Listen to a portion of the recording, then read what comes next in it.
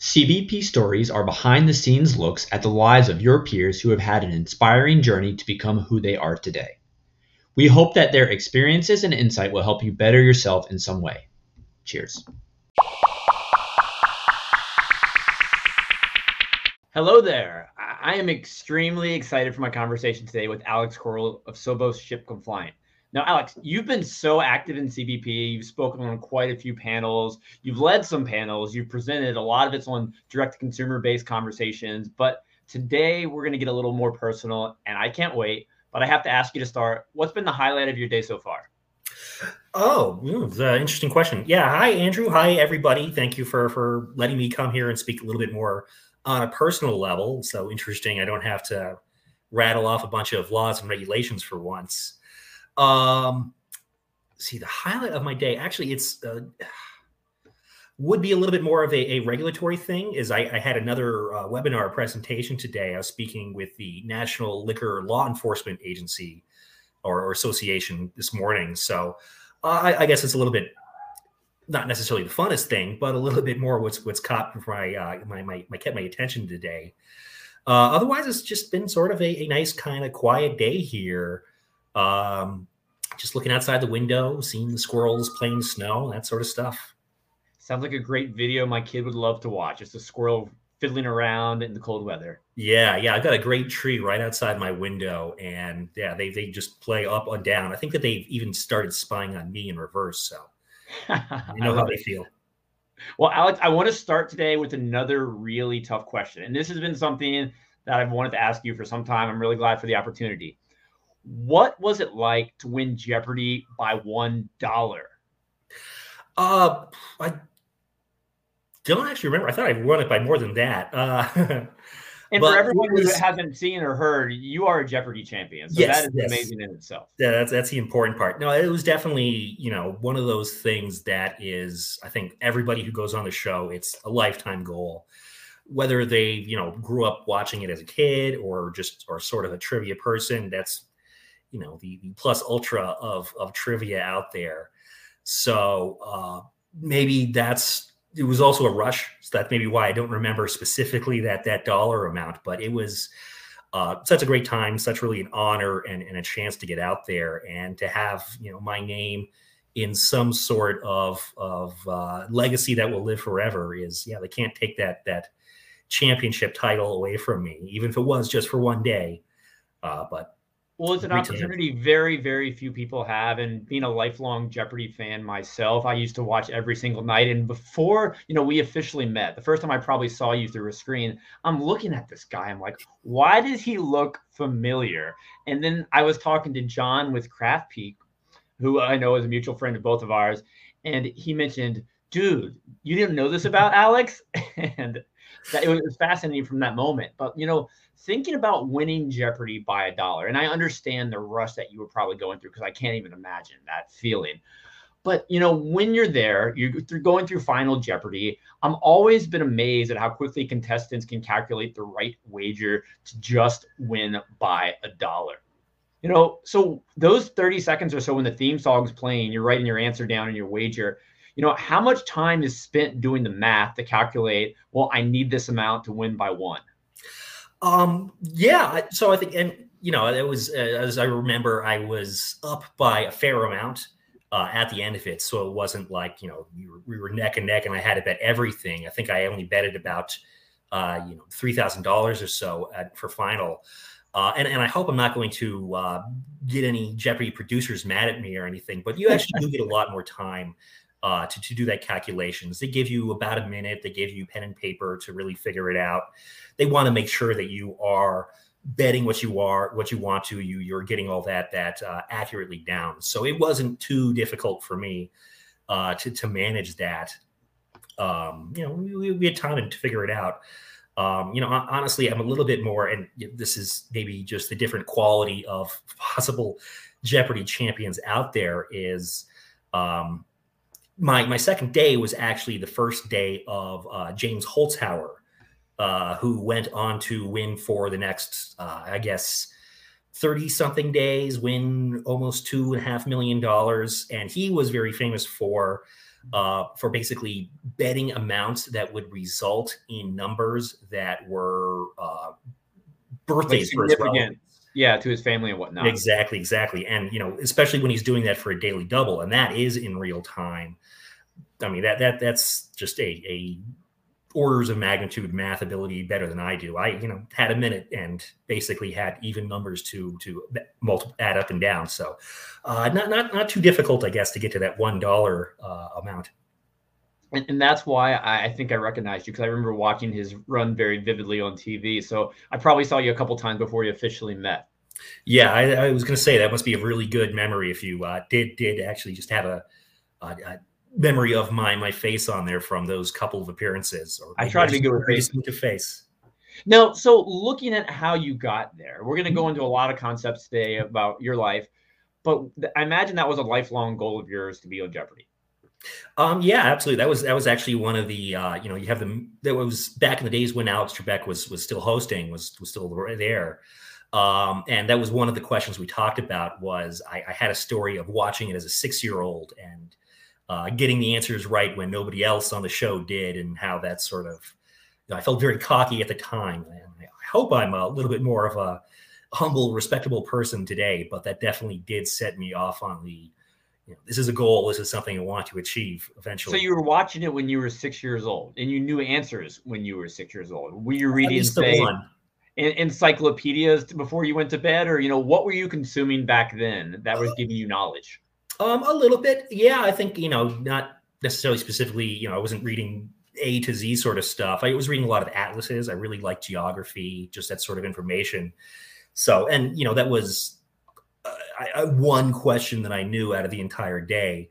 Just happened to be one that nobody else got, and it was about koalas eating eucalyptus, if I remember it right. So, just some sort of offhand thing, and I think that really is kind of the key to being good at trivia, and having that is just be curious, be inquisitive, read as much as you can, and somehow create connections where if you hear the word koala, the next thing you might think is eucalyptus. So it just pops into your head like that.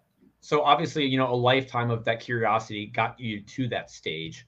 But was there any, additional prep that you went through? I've heard reports of, Jeopardy champions going through past questions, reading certain other books. Like, what was the extra prep like as you knew you were going to be on the show?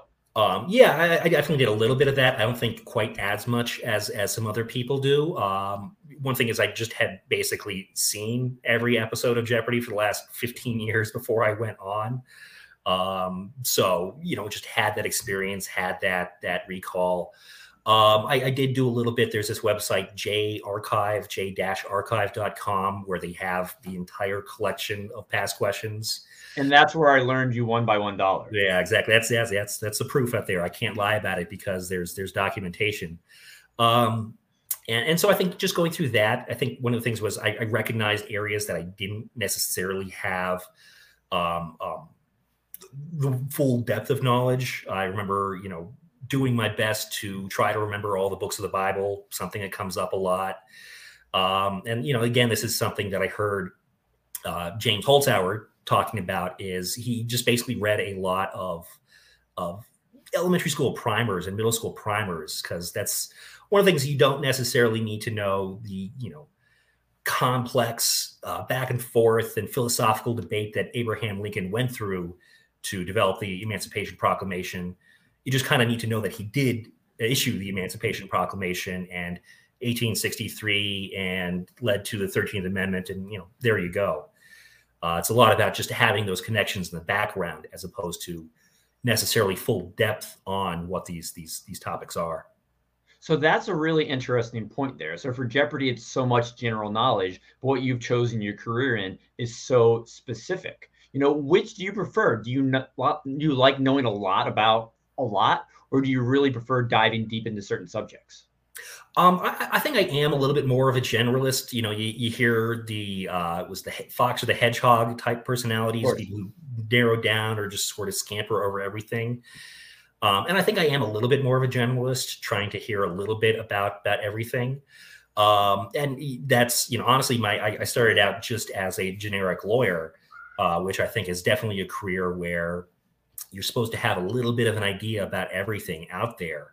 It definitely does help, though, when you want to dig into a very specific topic. And, frankly, I've just really been lucky that the one I got into has been beverage alcohol, because there's just so much to it. It's so interesting. And, at the end of the day, I can always be sitting there with a beer in hand and realize that maybe I'm doing something to make this world a little bit better, right? So for anyone who hasn't heard you speak before, what exactly do you do at Sovos? My title is Regulatory General Counsel. So I am one of our regulatory research attorneys. I have a law degree. I am registered in the state of Colorado with a bar, so I have all that official records. But I'm much more of a researcher. So I'm just reading laws, interpreting them, understanding where the nuances that the states have, what their interpretations of things are, and then processing all of that in order for our Sovos ship compliant product to manage, to understand how we need to help our clients, how we can support this industry. And then, write up about it. I write a lot of blogs. I appear on a lot of webinars, go to conferences to just sort of talk about what I have read, what I'm thinking about that, and how other people can hopefully take that information and move forward on it. And you put out such fascinating information over the past couple of years in CBP. We really appreciate that. But I'd like to go back exactly to kind of what you mentioned a couple minutes ago, when you were 6 years old. And I think you and I are close to the same age. If we had met back then and there on a playground, that I had said, "Hey, Alex, what do you want to be when you grow up?" What response would you have given me? When I was 6, it would have been a paleontologist. How about 16? At 16, that was a little bit of like a transition period for me, kind of when I realized, so I started out with paleontology, being a fan of dinosaurs, definitely want to do that. And then kind of realized that I'm not in for going out on camping trips and digging up bones in the Gobi Desert for months. Even if they're dinosaur bones? I'm sorry? Even if they're dinosaur bones? Well, that was probably the one thing that might have gotten me interested in it, but not quite enough. Then I really got into astronomy, really got into studying the stars, the basic level cosmology. I always have to make sure about that. You don't say the wrong one. And it was kind of around 16 that I realized, frankly, I wasn't very good. I wasn't that good at math. I could puzzle myself through a calculus class, but I didn't understand any of it, didn't really have the ability to take that to the next level. So maybe my dreams of being a nuclear physicist and cracking what quarks are all about wasn't really in the works. So at 16, I think I was a little bit much more of kind of up in the air. There was a hot second where I wanted to get into politics, which might have been some of the reason going into law school eventually. But I was always much more in the kind of the background area, understanding policy, understanding the principles behind rules, as opposed to getting up on a stage and stumping for anything. I know in high school, it was always my most passionate teachers that almost influenced my career path. I had I think, a U.S. government teacher when I was a sophomore in high school. And it kind of gave me that same feeling that maybe I should consider, majoring in something political science related. It was a fascinating course. I love learning. I didn't go that direction either. But when you have a strong teacher who inspires you, it can really change the direction of your life. And, looking at your high school days, did you have a teacher or someone in your life that motivated you to take your, education in a certain direction? Not specifically, because I think the teacher that inspired me the best was one of my history teachers. I had him for junior year and senior year. He taught AP U.S. and European history. What was his name? Mr. McGinnis. I had a Mr. Martin that had a very similar experience to me. Yeah, and I think that it didn't necessarily inspire me to go and become a historian. But I think it was so much of what he ingrained was just the process of learning of how to engage a subject, how to really dig into it and develop your own thesis, develop your own ideas about it. That really pushed me forward, as opposed to specifically into a career path necessarily. And I think that there were, definitely other teachers I had that, enabled me to learn the subject matter and were great in that. but it was not necessarily what they were teaching, but how they were doing it, how they made it interesting and accessible for other areas. You know, you could take those lessons that Mr. McGinnis gave me about history and apply them then to political science or to literature or to really so many other fields that I think it's this, again, the sort of general how to kind of read and recognize the world around you that kind of motivated me more. And I love that because I love reading a book and it could be about a completely different industry than we're active in. But if you have that one takeaway you can apply to your life and make it better, it's more so about the process and the exact detail that the person's reading or writing about. Yeah, absolutely. So, you know, looking at that philosophy, you obviously made the decision to go to college. What was your major? My major was in international affairs. And so again, it was starting off a little bit on the political science track. For a little bit, I looked into journalism. I, for whatever reasons in college, I was reading The Economist a lot and really kind of wanted to join that, become a contributor, an op-ed columnist at some point. And then I took a journalism class and realized I really didn't like the beat reporting. You know, just talking to a random person on the street and trying to get their take on it. It just wasn't comfortable for me as much. And so it was, didn't seem like the easiest path of trying to work up from the bottom that way that I know so many reporters have to do. And so I just fell back a little bit more on general international affairs, which I really liked because it was very much a very broad disciplinary area. Is you could take history classes, you could take philosophy classes, you take language classes, and get a little bit of everything to create sort of perhaps a gestalt understanding of where you're going forward. And at this part of your life, was craft beer playing any role in any of it? Only at night when I had stopped reading for class. You know, by the time I graduated, I was of age, and you know, I was born in Boulder, Colorado, went to school here, and so we had plenty of opportunities around here to get great craft beer, and so it's always been a comfort, even if it hasn't always been my occupation. No, there's so many people I talk to, especially in the craft beer space. They're in Colorado now, but they were somewhere else prior, and they made the move to come to beautiful Colorado.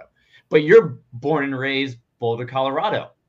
Did you ever think about leaving the state or Boulder in general? Frankly, not seriously. A lot of my friends have over the years. It's a little bit surprising of how many people do end up leaving here, at least even the state. I understand Boulder can be a little bit of a difficult place to especially start out. It's kind of a bubbly area where it's very high prices and everything. But, you know, honestly, I just always kind of felt really lucky to have had that great start here and to not have had to move here. And seeing how many people do want to move here, I guess my tongue-in-cheek answer is I didn't want to step on their dreams by showing that people do want to move out of here. If they're trying to get in here, then who am I to say it's a bad thing to do? So that's interesting. So did you ever even think about, when you were going through the application process for either colleges or law schools, about going elsewhere, or was your mind stuck on staying home? For undergrad, I think I was very much in the mindset of staying home there. I had a lot of people, family, friends, everybody trying to encourage me to go out of state, but it was definitely very comfortable to stay here. And honestly, having in-state tuition was a huge motivator. You know, it's why spend quadruple the amount to go out of state that when I could just stay here and get just as good, have my friends, have my family here.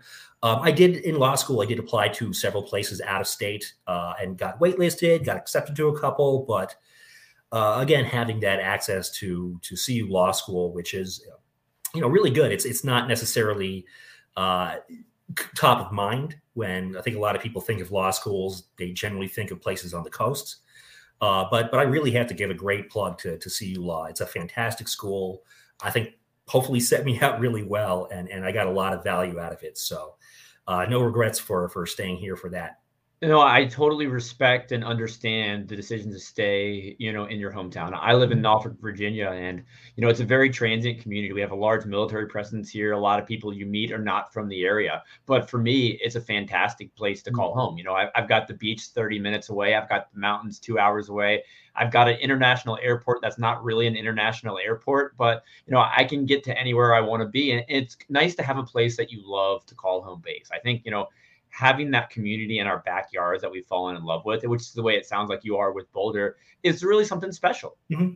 Yeah, absolutely. I really value it, really cherish it. And, I think if opportunities did present themselves, there was the compelling reason to leave. It's not like I would ever say no.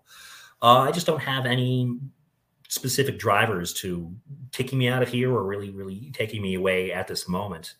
And yeah, again, I think there's just so much around here that is how I want to be spending my days anyway.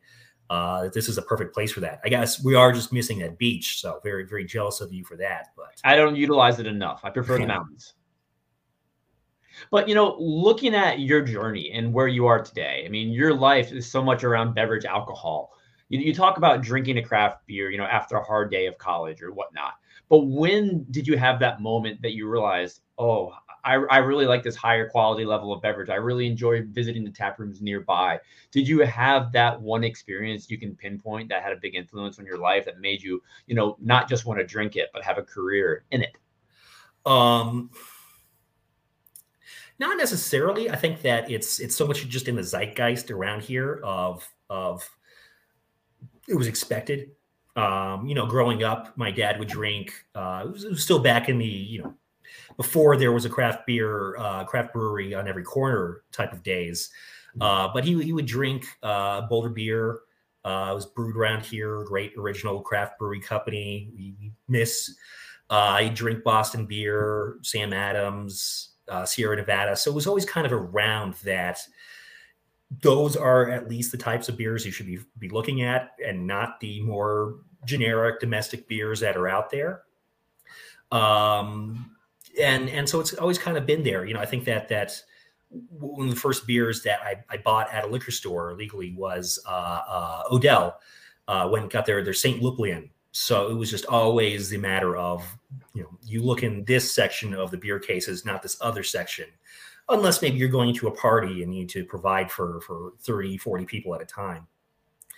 And I think it was always kind of an idea out there that a lot of people have had great success in the beer industry. There is really something very interesting about it, an area that we can dig into. It was out there as an option. But my actual entry into the beverage alcohol market, to what I'm doing today, was really just a matter of luck. It wasn't necessarily something I sought out and dug into. It was much more just happened to look at a board of listing available jobs, everything ranging from, entry level partner track at a law firm to government to really anything out there. It happened to see one that was entry-level research position, downtown Boulder, beverage alcohol law. And it was like, well, that's what I want. Yeah. Hit so many buckets, and then it's not insurance law. So it's really doubly bad. Nothing against where you are today, because your position is one so many people would envy. But, when you were looking at those job boards, did you have that job that you were hoping to see? I think that really this was very much the job I was hoping to see. Is I knew I never really wanted to be in court.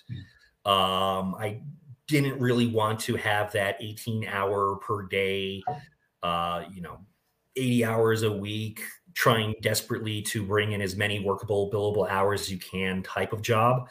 I very much wanted to have an in-house where it's much more of a 9-to-5 sort of arrangement. You have one client who you're really focused on. And I did really like this sort of research position where it's not necessarily, drafting contracts or building up court documents. It's just read this text and tell us what you think this means. And then how can we go forward and apply this in a day-to-day environment? And so much of really what I got out of law school was the idea of demystifying law.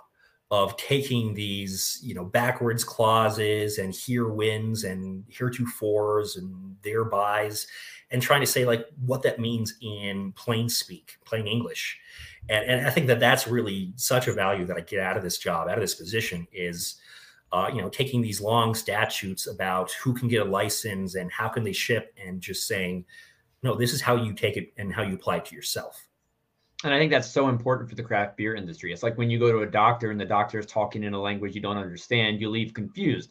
But when you go to a doctor who takes the time to sit next to you and, use layman's terms to explain what's going on, you respect that doctor and they become someone you want to continue seeing. I feel you have a very similar approach in craft beer. You take these topics that are really deep topics and use those words you went over just a minute ago that most people don't make sense of, and you make it accessible. What do you love about that? I mean, because you get to talk to brewers about, hey, here's how you look at direct to consumer and here's things you consider. But instead of, taking the lawyers, legalese route and using all the big words and phrases, you make it so easy to understand.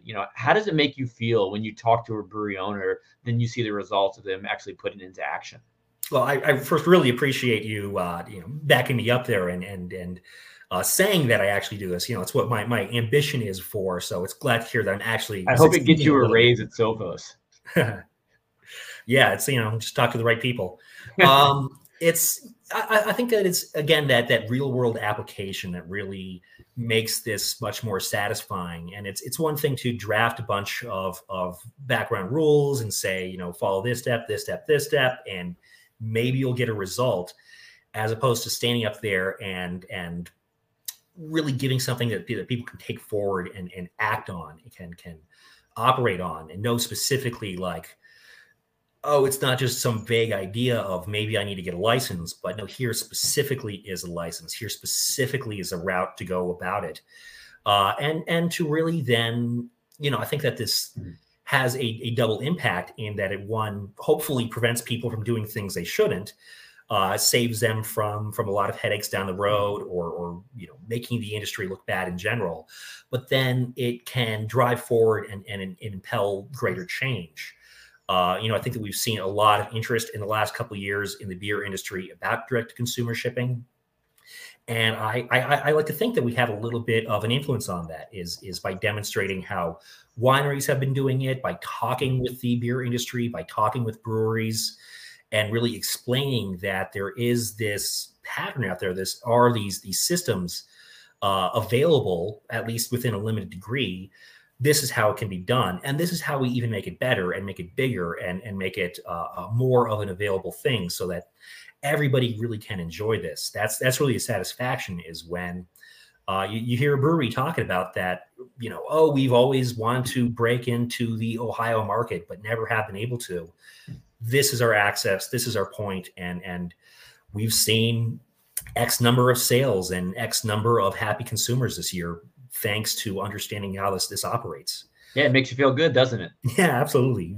This is interesting, and I'm probably overanalyzing your life right now, but it seems like there's some interesting dichotomies going on. Like, let's look at, you said you're a generalist, but you're in some super specific field, of beverage alcohol law right now.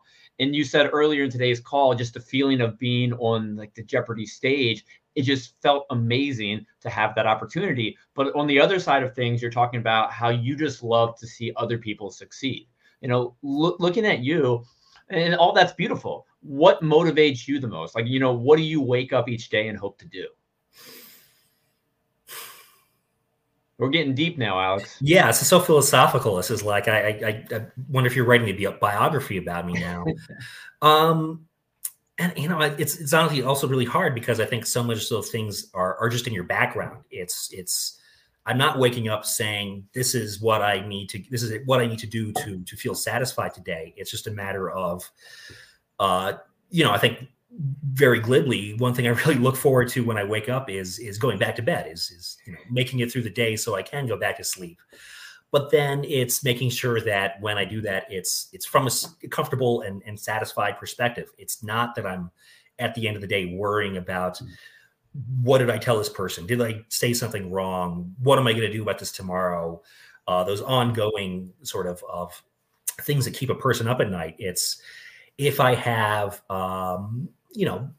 met the responsibilities, the obligations that people have for asking me for things, if I have communicated that clearly, if I have led somebody hopefully down the right path and can go to sleep at night comfortably. That's really kind of what I look forward to, I think. Do you have any personal goals in your life you hope to achieve over, say, the next decade? Personally, I do have ambitions to write and publish a novel. This is good. Now, explain. We're interested now. Yeah, now it's like really getting out of far field. It's, I think kind of something that a lot of people have in the back of their mind of you read a book and you're like, wow, this is so great. I wish I could do this too. And I definitely read a lot, and so have that sort of idea of, well, I could probably do this maybe. And I think that especially in 2020, a lot of people have the idea, well, now I have a lot of free time. So here's my opportunity. And so I have an idea. I've been working on it. I've got some drafts written down, and it goes slowly because it's spend most of my days actually doing productive work for what I'm getting paid for. But I definitely hope that within 10 years, I've gotten something out and it's not still trying to plug away at it. So we'll see with that, but I know that it's very difficult not only to just complete something, but then to actually bring it into publication, to bring it to fruition. So I think that's a very high level goal I have. Otherwise, I think it's a matter of just furthering my work here, furthering my understanding of the industry, and doing the best that we can to expand this. I think that if in 10 years we can look at that map for direct consumer beer shipping and there's 20, 30 more states, and they're saying we can do this because we understand how it worked with wine. We recognize that breweries are perfectly capable of following compliant rules and filing taxes, and we can now expand this to a national market. I mean, that would really, really hearten me a great deal. No, me as well. Now, looking back on your personal goals there, because you were incredibly vague a moment ago. And well, I don't think I'm going to write a biography on you just yet. And I'm probably not going to publish your book, but maybe who knows? Being a publisher is not one of my personal goals. But, if I was that publisher, what is your 30-second pitch of what this book is going to be about? They say that you should write about what you know. So it's a science fiction murder mystery. Set in many hundreds of years in the future, where the Earth has undergone some sort of collapse, but then there is another colony on a different planet, several star systems away, that they have set up a colony on, and just how these different, the remnants of society on Earth interacting with that colony out there, and every day I have another, this is going to be a great way to talk about, cell phone culture, or, this is a prediction of environmental catastrophe to come. So I don't want to get over my head in kind of themes that will come out of it, but it's, this general idea of how do these different futures play out and move forward. No, it sounds fascinating. And how far along are you? Because it sounds like you've thought about this quite a bit, which I love. But have you penned many words thus far, or is it more so just a? I have a couple chapters drafted out. I'm, one of these processes is that you write a sentence and it takes you an hour to write the one sentence, and then it takes you 3 days rewriting that sentence 100 different times. So it's kind of slow going, and I'm going back and revising things. You write a paragraph and you realize, oh wait, no, I misinterpreted the character's motivation there, so I have to correct that. I do have, I guess it's about some 15,000 words already written down, a fair amount. I have a general idea of where the rest of the book is going, major plot points, character developments. It's just, a matter of finding the time, and, when it's 9 o'clock at night and you're thinking, do I want to watch another episode on Netflix and have a beer, or do I want to work on this? It's, hard necessarily to get motivated to keep working, but it's one of those laborers of love, as they say, right? Absolutely. I find sometimes I nearly have to put 30 minutes on my schedule with a specific task so I actually knock it out. How are you making yourself write some words down? Are you telling yourself that I'm going to write 300 words this week? Are you putting that little appointment on your schedule? That way the time's already blocked off. What's working for you? I really should do that.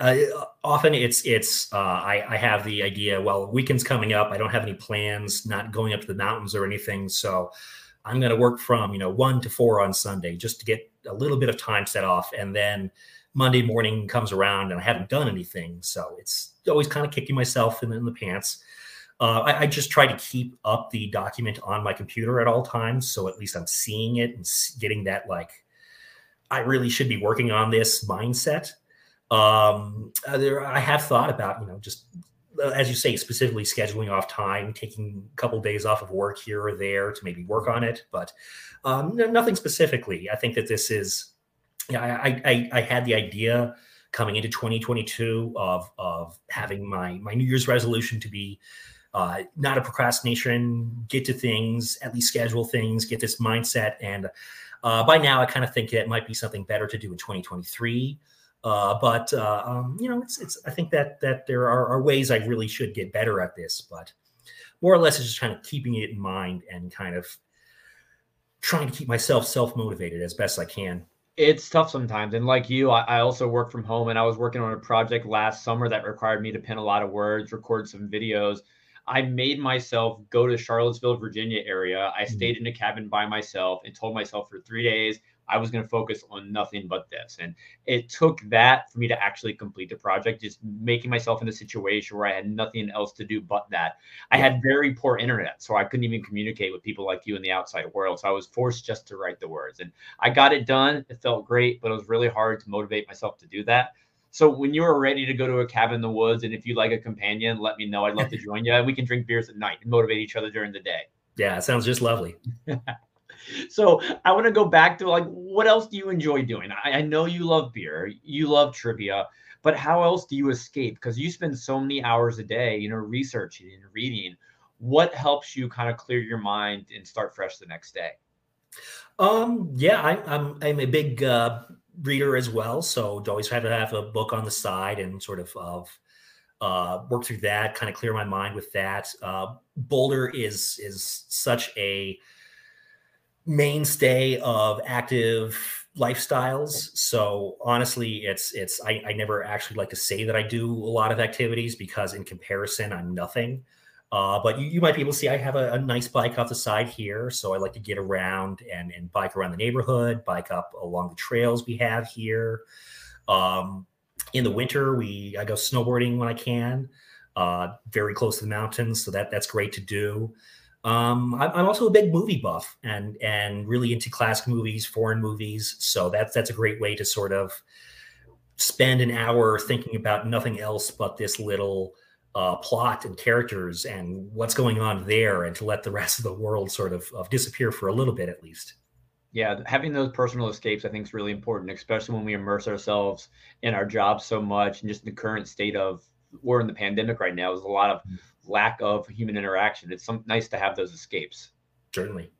Now, I mean, you spend your days, helping the craft beverage industry through alcohol regulation. You become an expert on things like interstate distribution of alcohol. Now, you fight so much for direct to consumer. How often do you have beer delivered to your home? Well, I live in Colorado, which does not allow. You have many great options. I know that. Right. What I'm saying is that we do not allow direct to consumer shipping of beer. So very rarely is my answer. And, certainly from out of state locations, never at all, if any regulators are listening. I should have done my research a little bit better prior to this call. Yeah. Yeah. Please disclaimers. It's so very rarely to my house. Again, we have a lot of great breweries that are within biting distance. So that's often preferred way to go about it, is just to get out and move myself. This is get out of your house, get out of your workspace.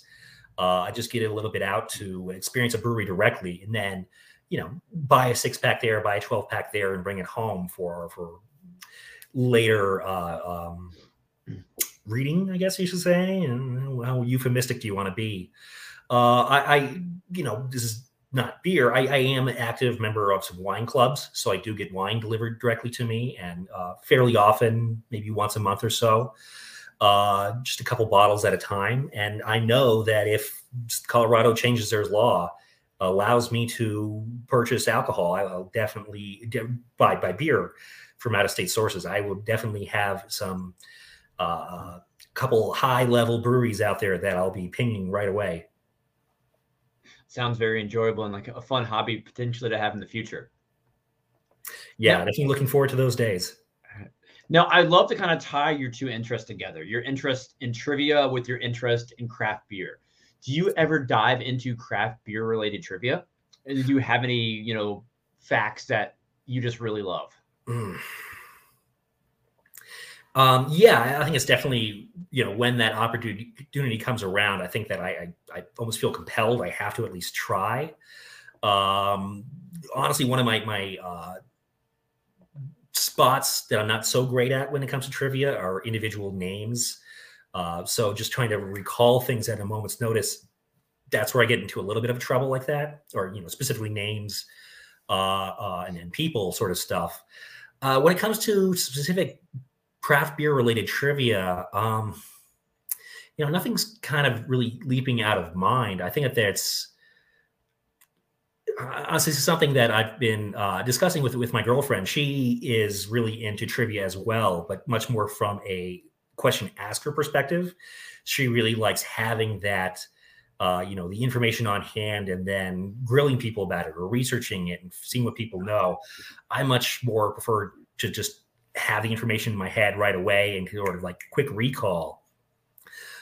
So I can't necessarily come up with a good trivia question right on the spot like that. But, I know there's a lot of out there. I think just understanding different styles, understanding who's out there, kind of where we've come from, who are the starters in this industry. That's always really fascinating and hope to dig more into that. Now, speaking of trivia, yesterday I saw this pop up on my news feed. I believe it was 1935. No one quote me on the year, but it was when beer was first canned. It happened actually here in Richmond, Virginia. So we just celebrated a big anniversary on that one. I thought it was a cool piece of semi-local trivia. Yeah, the beer industry for sure. Yeah, I love those sort of just, didn't realize that was the one thing or that little that start date where you think it's just so ubiquitous. When have they never not canned beer? Well, that's one thing I truly love about trivia. I spent a lot of my high school days with friends on Saturday night just quizzing each other on Trivial Pursuit questions. And, we wouldn't actually play the game. We would just read the questions back and forth for hours. We weren't even underage drinking at that time. We were just truly in love with playing trivia. Sure. And I remember I had a friend one time and I was reading the questions. You always tried to stump your friends. You got excited when they got the questions right. But then you got your mind blown when they threw out that answer that you're like, there's no way they're going to get this one. And I remember my friend Christina, we were doing some question about something in England, and the answer was the Tower of London. And since then, I've become fascinated with castles. But when she said the Tower of London, I'm like, no way, this is right. And you turn the card over, you're like, how in the world did you know that? Are there any pieces of knowledge that you have that you don't know why you know? It's like one time I was playing team trivia at a local place called Kali Cantina here in Virginia, and I knew the answer was Saskatchewan. And my friends looked at me like, why did you know that? Is there anything you pulled out of your back pocket that people have looked at you and said, Alex, I know you know a lot, but that one just blew my mind? Oh, yeah, it's definitely happened to me. I kind of am struggling to think of any individual case. But I'm just hearing my mom's voice actually ringing into my head right now about what, how did you get that? And so much of it it's unconscious, it's subconscious. You just sort of have this weird connection. And yeah, I'm, not an astronomer in any type of professional capacity, but just happen to have somebody, mention a star and go, oh yeah, that's in that constellation. I guess I heard it when I was 11 and happened to remember it, but there it is. There it's sitting. Are there any tips you would recommend for anybody to just hold on to information like that? I know a lot of people, read things multiple times, write it down. What strategies have been valuable for you for retaining information? Yeah, repetition is really the great one, because that's, you hear something once and it might be interesting, but it's a little bit of a novelty. And so it flies out of your brain, and then you hear it again. You're like, oh yeah, that did sound familiar. And then you still forget it. And it's a third time where you're like, oh no, now I should really remember that. And, I've heard this in relation to a lot of artificial intelligence, really. And, I guess going back to Jeopardy with IBM's Watson and that whole thing, really what I've heard is the way that you create that sort of software system is by having interconnections. And so you just have like a web of knowledge. So you hear one thing, and then that leads to, you hear Tower of London. And then you think, okay, well, there's England, and then there's Anne Boleyn, and just a bunch of different shooting out points. And from there, you can kind of dredge up something. And that's definitely happened where, I'm at pub trivia or something like that. And, I know I've heard that answer, but it's not coming to me right away. But I remember where it deals with this person and that movie who was a director, and there was this actor and their name started with a G, and oh yeah, it's this. So it is just a lot of creating connections and trying to establish that web of logic within your mind as best you can. In what percentage of the time when you throw out an answer to these questions is making your best educated guess versus actually knowing 100%? It definitely depends on scenario. If it's very difficult trivia, something maybe more like 30%. Other cases where it's naming the 50 different states or something like that, well, there's not that many options, so could probably really up that percentage. I think I'm not sure necessarily how many plugs we want to get into, but after Jeopardy, I really went on a binge of trying to find as many other, what's the next fix out there? And I joined eventually this organization called Learned League, which actually it's been in the news a little bit this last year. I've seen a bunch of interviews with the person who puts it on. And it's like an invitation only sort of online trivia thing. And it can get very, very in-depth, very, very particular, very hard. I think with their general questions, though, I'm a little bit of a 30-30-30. 30% I really know, 30% is pretty much an educated guess, and the other 30, I'm just putting down a name and crossing my fingers.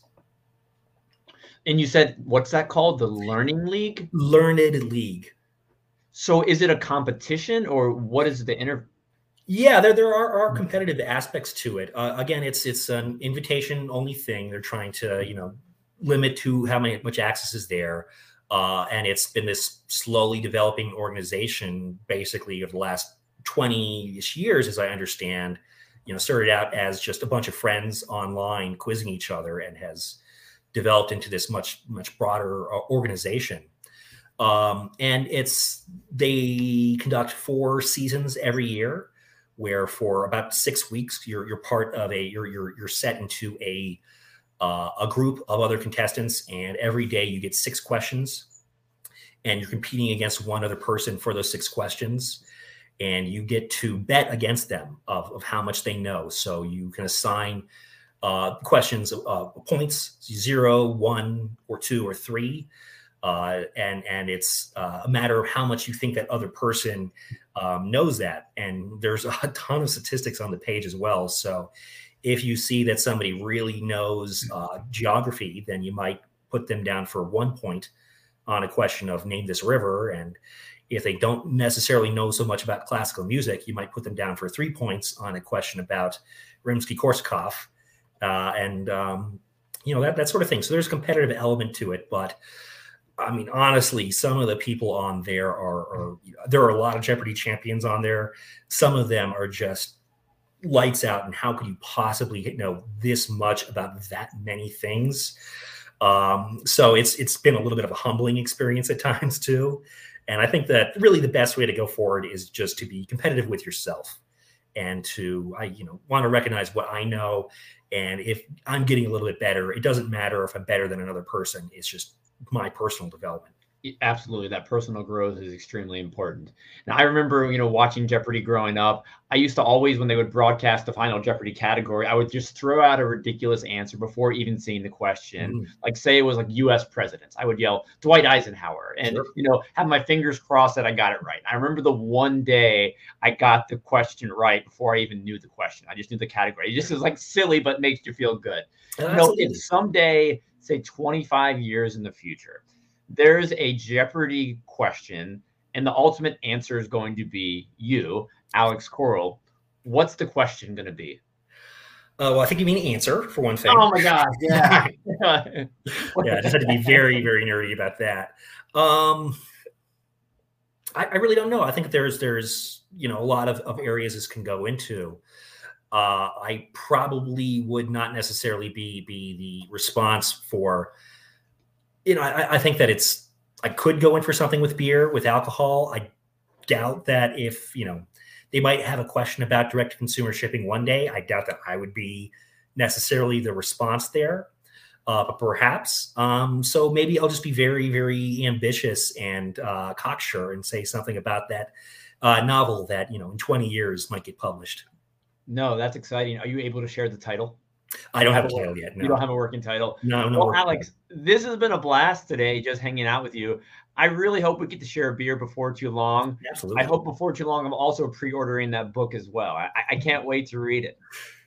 Yeah, we'll all keep our fingers crossed on that. But again, if my bosses are listening to this at all, don't worry. It's not taking up time from my actual work. I'm still plenty of time to talk to you all, to be out there and to be providing, whatever support I can for this great industry. No, keep up the great work, Alex. Is there anything else you'd like to add? No, I think that's it. It's the next questions you have will be for my biography. So maybe we'll just keep those for next time then, right? I'll reach out soon. Have a great day, Alex. Talk to you too. soon. Thanks again. Thank you very much. Cheers. We are proud to keep CBP 100% free and accessible to all. If you enjoyed conversations like this, please hit the subscribe button.